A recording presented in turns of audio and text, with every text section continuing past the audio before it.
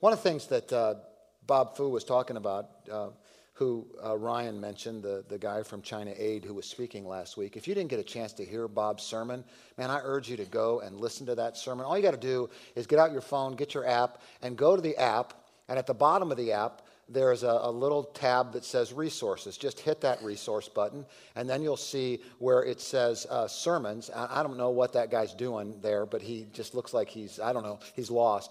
But hit sermons, and then go to Sermons 2021 on the top, and after 4 short clicks, you are listening to the International Day of Prayer message by Dr. Bob Fu. So I'd love for you to do that because you'll hear more about who Bob is, but not just about who Bob is, but about the persecuted church and what's going on in the world. Vicki and I had a chance to share a meal with Bob after he spoke, and he started to talk a little bit more about kind of his background and his history. And some of you know a little bit about Tiananmen Square.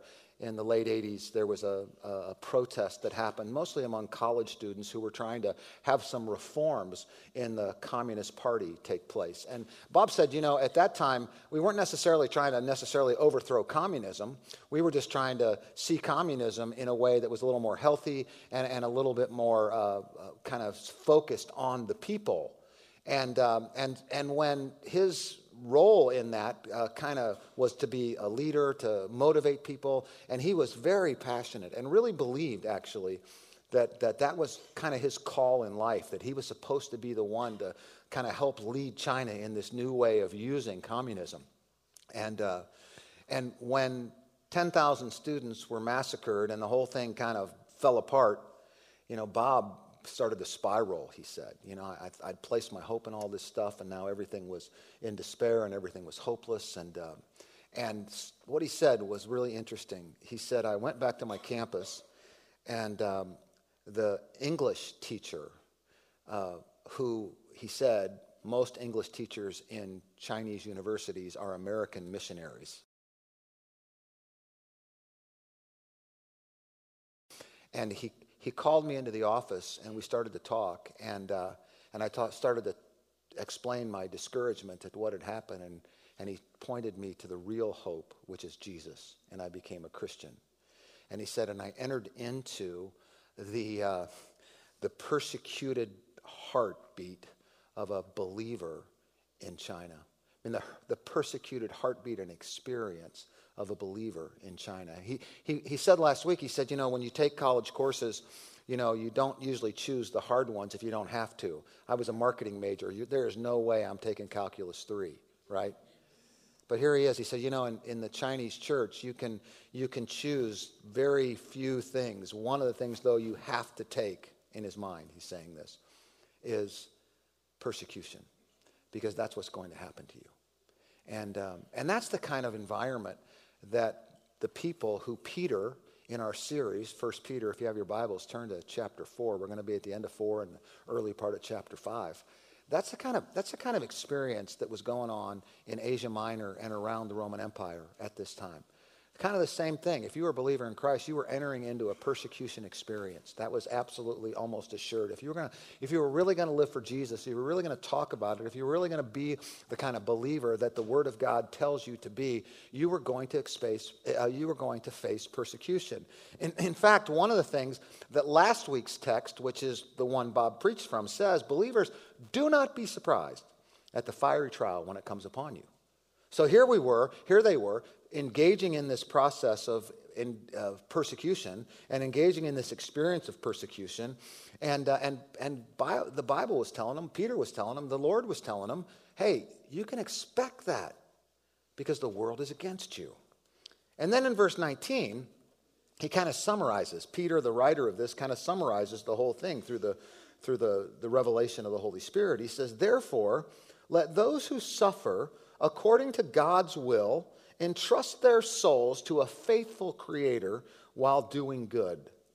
Let me just kind of break that down for just a minute because I think it's super important. Here's what Peter's saying. After he tells them about enduring suffering, he says, therefore, those of you who are in the midst of this persecution, let me remind you something. Don't be surprised because it's God's plan. It's part of what's happening. When God introduced this countercultural, this counterintuitive, experience with him that comes by admitting your own sin and relying on the death and resurrection of Jesus Christ to deliver you from that, and then making him your king, that is going to bring about suffering.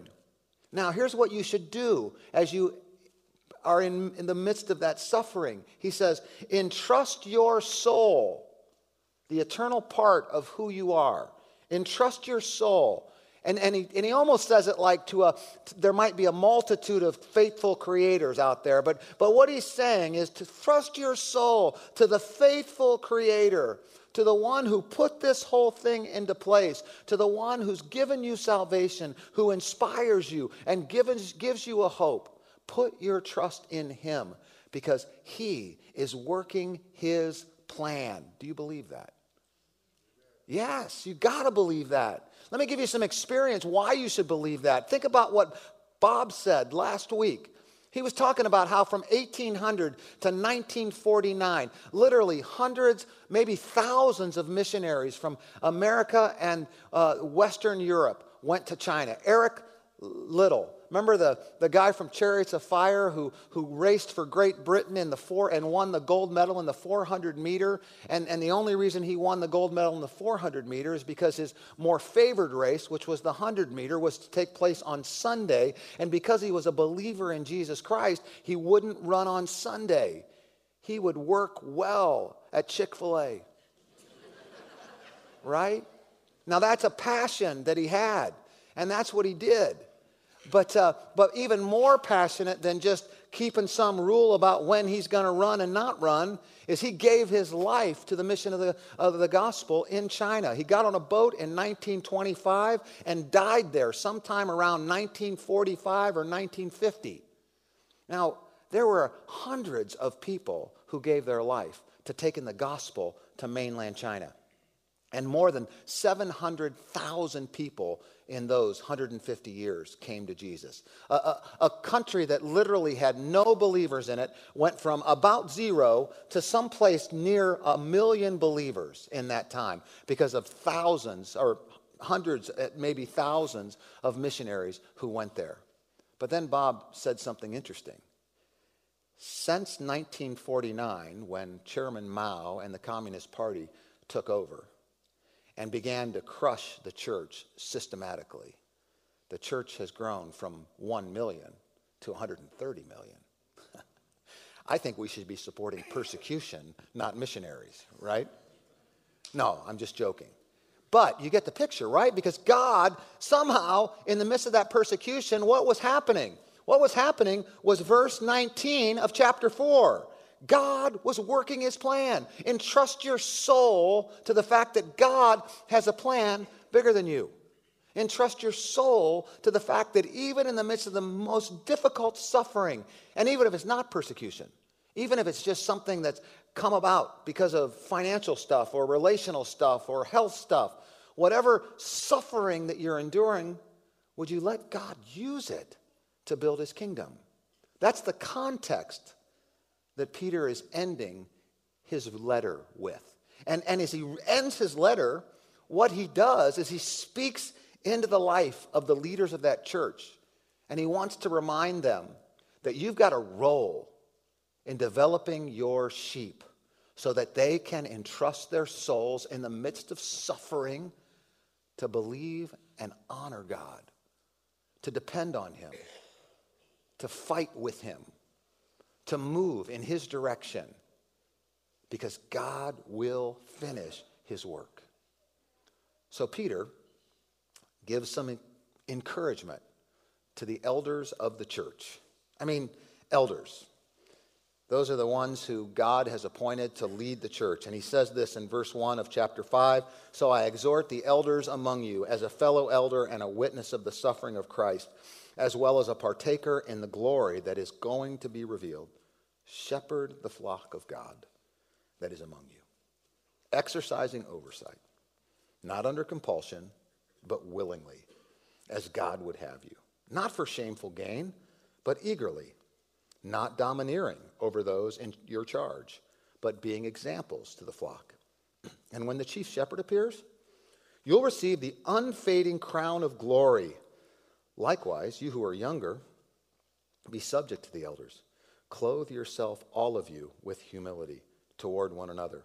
For God opposes the proud, but gives grace to the humble.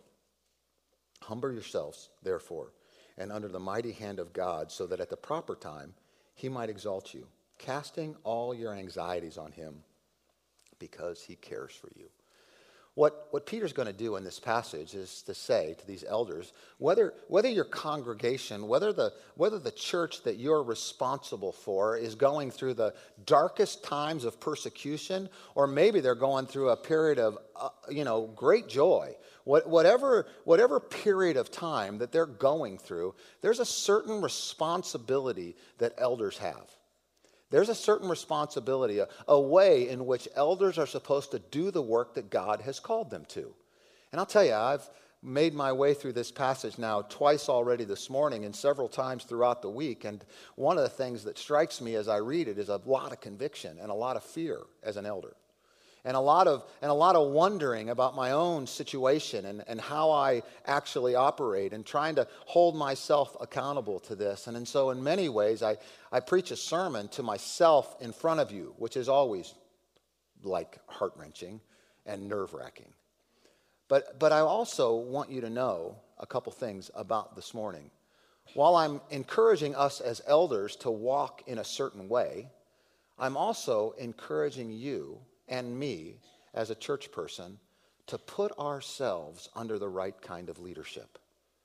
There is so much bad leadership leading us in wrong directions in so many places, and so many of us, me included at times, run headlong under that authority and leadership of another person. And I want to urge you, if nothing else, to evaluate the leadership, the spiritual leadership that you've put yourself under, by the criteria that Peter is laying out right here. Peter's going to tell us a few things about this leadership. He's telling us these things. He's saying that an elder or a shepherd has certain characteristics or certain ways that they're supposed to lead. And he talks about the inspiration of the leader. He talks about the responsibility of the leader. He talks about the motive of the leader. He talks about the rewards of the leader, and he talks about the posture that a leader is supposed to take. And I want to ask you, if you're an elder, are you this person? If you're not an elder, have you put yourself under people like this?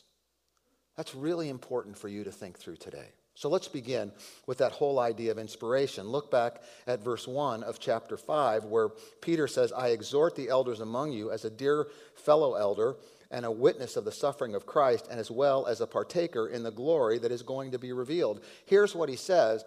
Elders have a clear understanding of their inspiration for why they do what they do. And that inspiration is basically twofold. A clear picture of who Jesus Christ is and a clear picture of what the gospel is. Look back. He says a clear picture of who Jesus was. Peter was a witness to the suffering of Jesus Christ. Right? I mean, he was a literal witness to the suffering of Jesus Christ. He's the one, or one of the ones, who actually experienced the Son of God, the second member of the triune Godhead, who was willing on our behalf and at the Father's plan to take on flesh. That's the first thing.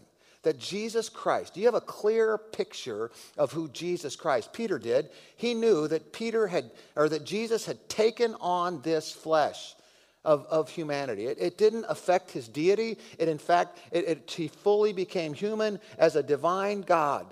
And those two things came together in perfect unity. And Jesus Christ not only was in that perfect incarnation, but he chose to come and dwell among us and live among us and experience the things that we experienced.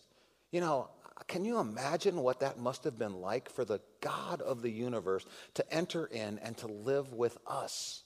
To live with the people that he had created for a very particular purpose, that he had created to live in a very particular way, that he had created to live with joy and power and strength and love. And he was coming down in the midst of a rebellious people who had turned their back on everything that he was. And that in itself would have been enough for me to say, I have no interest in dwelling with you, but Jesus did. And not only did he have an interest in dwelling with you, but he was willing to see the pain and the suffering that we all go through. I mean, you know, you hear that thing about the fostering collective, that one adolescent girl, that one teenage girl has been in foster care for over 900 and something days. That's not the way things are supposed to be. You know, Jesus would see that and be heartbroken. I mean, my eyes well up with tears when I see that. Imagine what the God of the universe thinks about the pain and the suffering that he saw. Do you have a clear picture? As a leader in this church, leaders need a clear picture of who they are serving as their God, Jesus. Leaders in this church need to have a clear picture that God loves them and God loves his church. And it is his church. Look at verse 2. We're supposed to shepherd the flock of God. Man, I always feel uncomfortable when somebody walks up to me at a restaurant and says, "How are things going at your church?" And I'm like, first of all, I have no idea how they're going because everybody's spiritual life is pretty much lived, inside them. I mean, I have an idea of what's going on in some people's lives, but, to measure that, it's really hard. But more importantly, it's not my church, right? This is not Doug's church. This is not an elder's church. This is Jesus' church, right? This is his business. That's never more apparent than when we're trying to figure out as a church elder and staff what to do next in terms of ministry and life. Because we need his direction.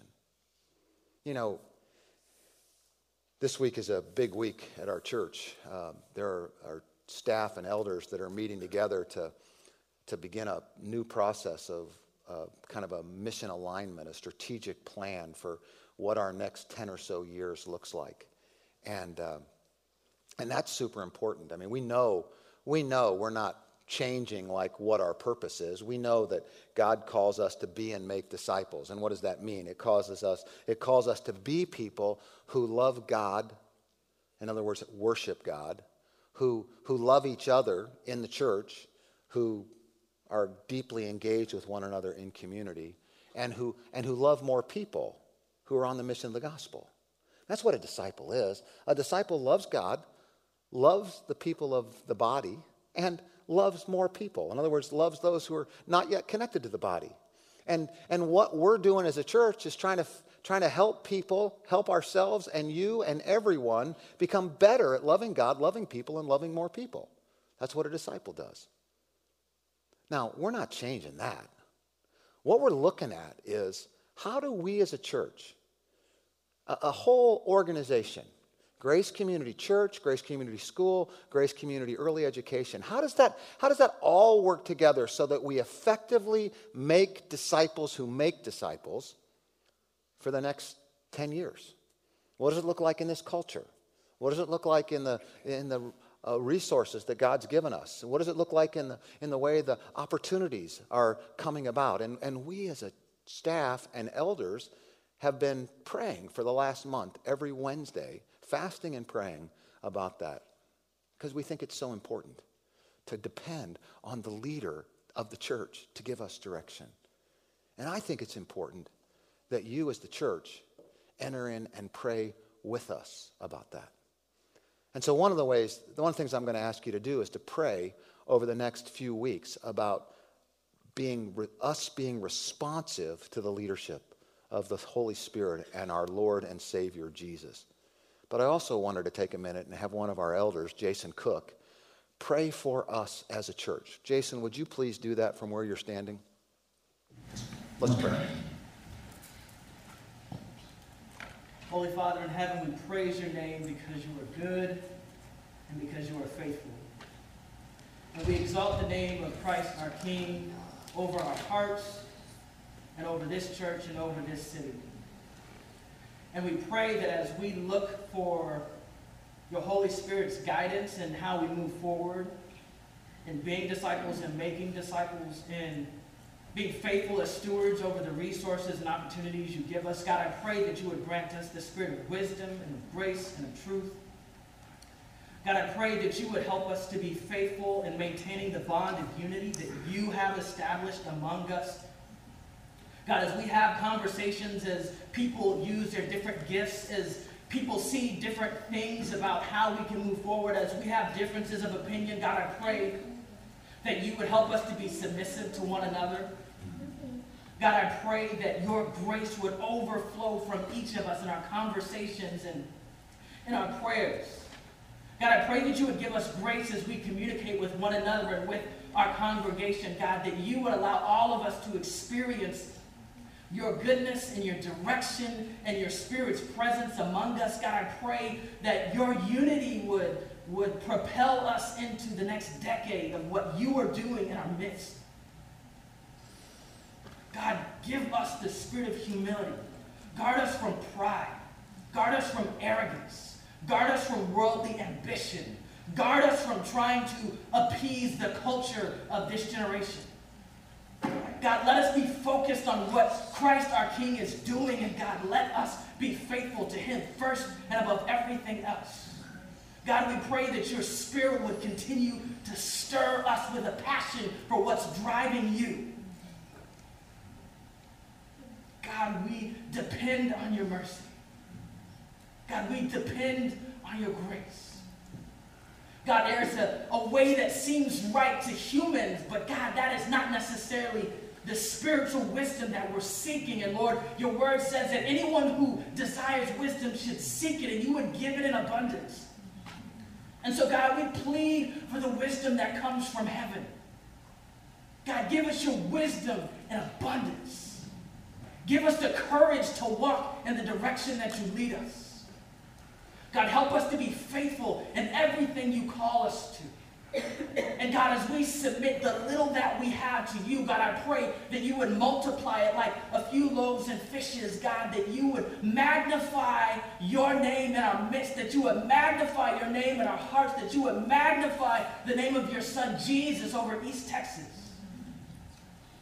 God, we pray for the elders and the pastors and the staff, because we're accountable to you, because we have such a great burden. And God, we acknowledge our own weaknesses. God, we acknowledge that we fall short in so many ways. So have mercy on us, Lord. God, have mercy on us, Lord. Have mercy on us and help us to be faithful to you. Father, implant in our hearts a burning desire to walk in the way of Christ, so that your name would be glorified, so that your name would be exalted, and so that your will would be done in our hearts and in our lives and in our church, even as it's done in heaven. Father, all of these things we pray in the mighty name of Jesus Christ, our Savior and King. Amen. Amen. Peter, thank you, Jason. Peter had a particular, peculiar, unique experience of being in the presence of Jesus Christ. So it was easy, in some senses, to be able to be motivated to be this kind of leader, to be motivated to be dependent on the leader of the church. It was somewhat easy for Peter to do that, but let me just explain one thing. Peter did see him physically and personally, but we get to experience him in just the same way, through his word and through the power of the Holy Spirit that lives inside of us. We get to experience the same thing. And leaders of the churches need to be motivated, inspired by a vision of who Jesus is that's the church leader. But they also have to be inspired by the fact that there's a gospel, a future. Look what he says at the end of verse 1. He says, I'm also a partaker in the glory that is coming to be revealed. That means that he is a follower of Jesus Christ who has placed his faith in Jesus and who is going to experience what Jesus is bringing forth in the future at his second coming. And it's the gospel. We used to say all the time around here that you got to preach the gospel to yourself every day. Not because you needed to be resaved every time you sin. That's a bad theology. And that's not the way the Scripture preaches theology, especially about forgiveness. It's a once forgiven, once done experience. Jesus' sacrifice is particularly and perfectly able to handle every sin. And so once for all, you've been forgiven if you've trusted him as your Savior. But the reminder of that is something I preach to myself every day. But the grace of God, right? There we go. Unless God had broken in, I'm lost. I'm dead. I'm not just in trouble, I'm ruined. And that should drive a leader's inspiration to be a part of leading his church. Now, what does that look like? What are the roles? What's the responsibility? Because Peter says that too. Shepherd the flock is what he says. Shepherd the flock of God that's among you, exercising oversight. Care for the flock. Advent's coming up, right? And many of you do this. You have a manger scene. We used to, when the kids were little, we used to hide all the characters of the manger scene. Jesus would be revealed on the last day. The kids would have to go and find him. And one of the ones they loved to find was the shepherd with the lamb around his neck, right? Because what was the shepherd doing? Caring for a broken down lamb. And that's what God calls the shepherd, the overseer, the elder, the pastor to do, to care for the flock, to come alongside people who are hurting, come alongside people who are in trouble, whatever trouble is in their lives, whether it's persecution, whether it's relational trial, whether it's financial stuff, whether it's health stuff, whether it's trying to figure out what the future holds for them, whatever trial, whatever struggle, there's a place. One of the things that I feel like sometimes over the years, and this is maybe true confessions in leadership, I've kind of led us as a church maybe more towards just into the battle of the mission, right? Let's take this hill. Let's go after it. Let's be the people of God on the mission of the gospel. You know what? Let's just take that grab that neighborhood, take that country. Let's do this ministry. Let's share our faith with people. And we have to do that. But we also have to remember that all of us are struggling.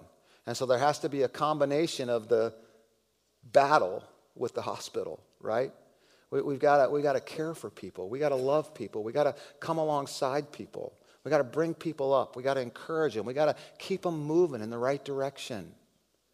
One of the ways we're going to do that this week, and you can pray for this as well, we're going to call people who have not been engaged at our church for the last 2 years. Over the COVID thing, we called the church a couple times, tried to, as many people as we could get a hold of, and just tried to connect with them. One of the things that we want to express to people is that we care about them. We have a sense that most of those people are not connected in another church. Most of those people have just kind of fallen off the radar. And everybody knows that if you're not connected to a local body and you fall off the radar, man, your spiritual life is in peril. I mean, it's not like you're going to totally fall apart or whatever, but man, I need the body. You need the body. We need accountability. We need to be using our gifts together, and we need all of them. And so we're going to reach out. We're going to find out. And so I urge you to pray for that. But by the way, if you happen to get a call, that's a bug in our database. That's not because, don't get angry. I've been engaged for the last 2 years. Why are you calling me? It's just we just messed that up, all right? So I'm apologizing in advance if you get a call that says, hey, we haven't seen you in a couple of years. Well, I'm there every Sunday, right? Or I'm involved in a small group every week, right? Whatever. Just give us a little grace in that sense. But that's one of the things. That's one of the ways that the church cares, right? We love people and we want to care for people. So our role and responsibility is to shepherd the flock, to care for them, but also to move them in the right direction. In the first century, what was a shepherd supposed to do with sheep? They were basically preparing them for one of three things. They were going to be sheep that were sheared, sheep that would become lamb chops, or sheep that would be sacrificed to the living God. And they were developing those sheep to those ends. What are we doing as a church? We're developing each other to the end of being and making disciples. People who are loving God more, loving each other more, and loving the world more. That's what disciples do. And the shepherds are moving people in that direction. That's what we're called to do. And how are we called to do it? What does it look like? Well, look at verse 3. He says it's done not under compulsion, but willingly. That means that you're not doing it because you feel like you got to do it to earn God's favor. I mean, you are compelled. I am compelled by the gospel to speak the word of truth to you. I'm compelled by the gospel and by my vision of who Jesus Christ is in my life and in the world to bring that hope to the rest of the world. I'm compelled in that sense, but I'm not compelled in the sense of having to do this so that God is pleased with me. Peter's saying, you're supposed to do this, not under compulsion, but under the service of a living God. You're supposed to do this not because you're going to have shameful gain. In other words, not that you're going to get personal benefit, money, success, prestige, all those things you get when you're a pastor. Right?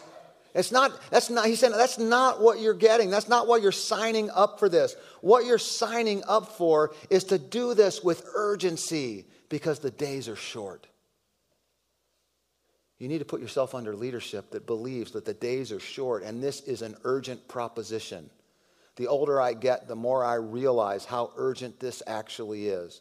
That people literally are leaving this earth without the gospel, and I have interacted with them regularly, and I did not help them get to the place of knowing the gospel. That has to become more of part of my life, and yours too. Look what else he says. Don't be domineering. There's a lot of people. I've been listening to so much about church leadership recently, and there is so much about abusive, controlling power in the church, and it makes me sick. It's horrific.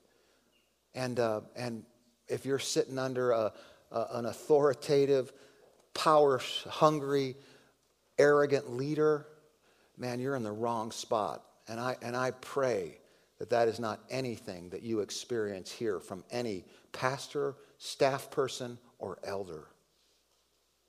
Because that's not the kind of people that God calls into this job. He says this. He says, not only do you have to understand kind of what your motive is and what your posture is, but you also have to understand that the reward isn't going to happen now. I mean, I get to see some really cool things, right? I get to see some really cool life changes happen. I get to be a part of marriages being healed. I get to be a part of lives being touched. I get to be a part of trying to walk people into, but you know what? The real reward is coming in the future. Let's look at verse 5, would you please? Like what? Verse 6. Yeah. Maybe not. Let me look at my Bible. That would be better. Yeah, that would be so much better if I looked at my Bible. Let's look at verse 4 again, which is where we were originally. Sorry. And when the chief shepherd appears, here's what you'll get. You'll receive the unfading crown of glory. Here's what that speaks to me. Here's how this speaks to me. I'm not working. An elder shouldn't be working for what they're going to get in this world. I was thinking through this so much this week and this morning as I was praying about the service and thinking about this very particular verse. I had a flashback to a few weeks ago. Many of you know that I was able to, had the opportunity to do a race that I'd been that had kind of overwhelmed my life for 40 years of wanting to do it. And I got a chance to finish that race. And as I was coming through the chute of that's the end and the finish line. Vicky was about 10 yards past I get choked up just thinking about it. She was about 10 yards past the finish line. And this is something, she's known me for 36 years. We've been talking about this for 36 years. And she broke into tears, I broke into tears, and we just grabbed each other for about 3 minutes. I acted like I am right now. And this morning I thought how that was such a sweet moment. But how much sweeter is that going to be when we go through the finishing chute of our lives and the Savior of the world, the King of the world, the leader of this church, my best friend is standing at the end of that. Man, we need to be, as a church, under leaders who are inspired by their experience and vision of the King, who are so passionate about the gospel that it keeps them awake at night, who understand what it means to shepherd the flock and all the stuff and the ugliness of it, who are absolutely in this for the right reasons, and who get the idea that they're running towards their Savior who will give them whatever reward they deserve. As a church, the next 10 years for us is critical. And I don't want to overstate that, but I do believe it. We need each other to be humble, to be connected to the mission of the gospel, and to be led in a biblical way. And I'm grateful that we get a chance to do this together with the men who serve us as elders, but also with all of us whose God has called to be on this mission as Grace Community. Let's pray together. God, thank you for your love for us, your grace in our life, for the power that is the gospel and the moving nature of what you're trying to do in us. I pray, God, that you would please help us to love you more and to be connected to you better. In Jesus' name, amen.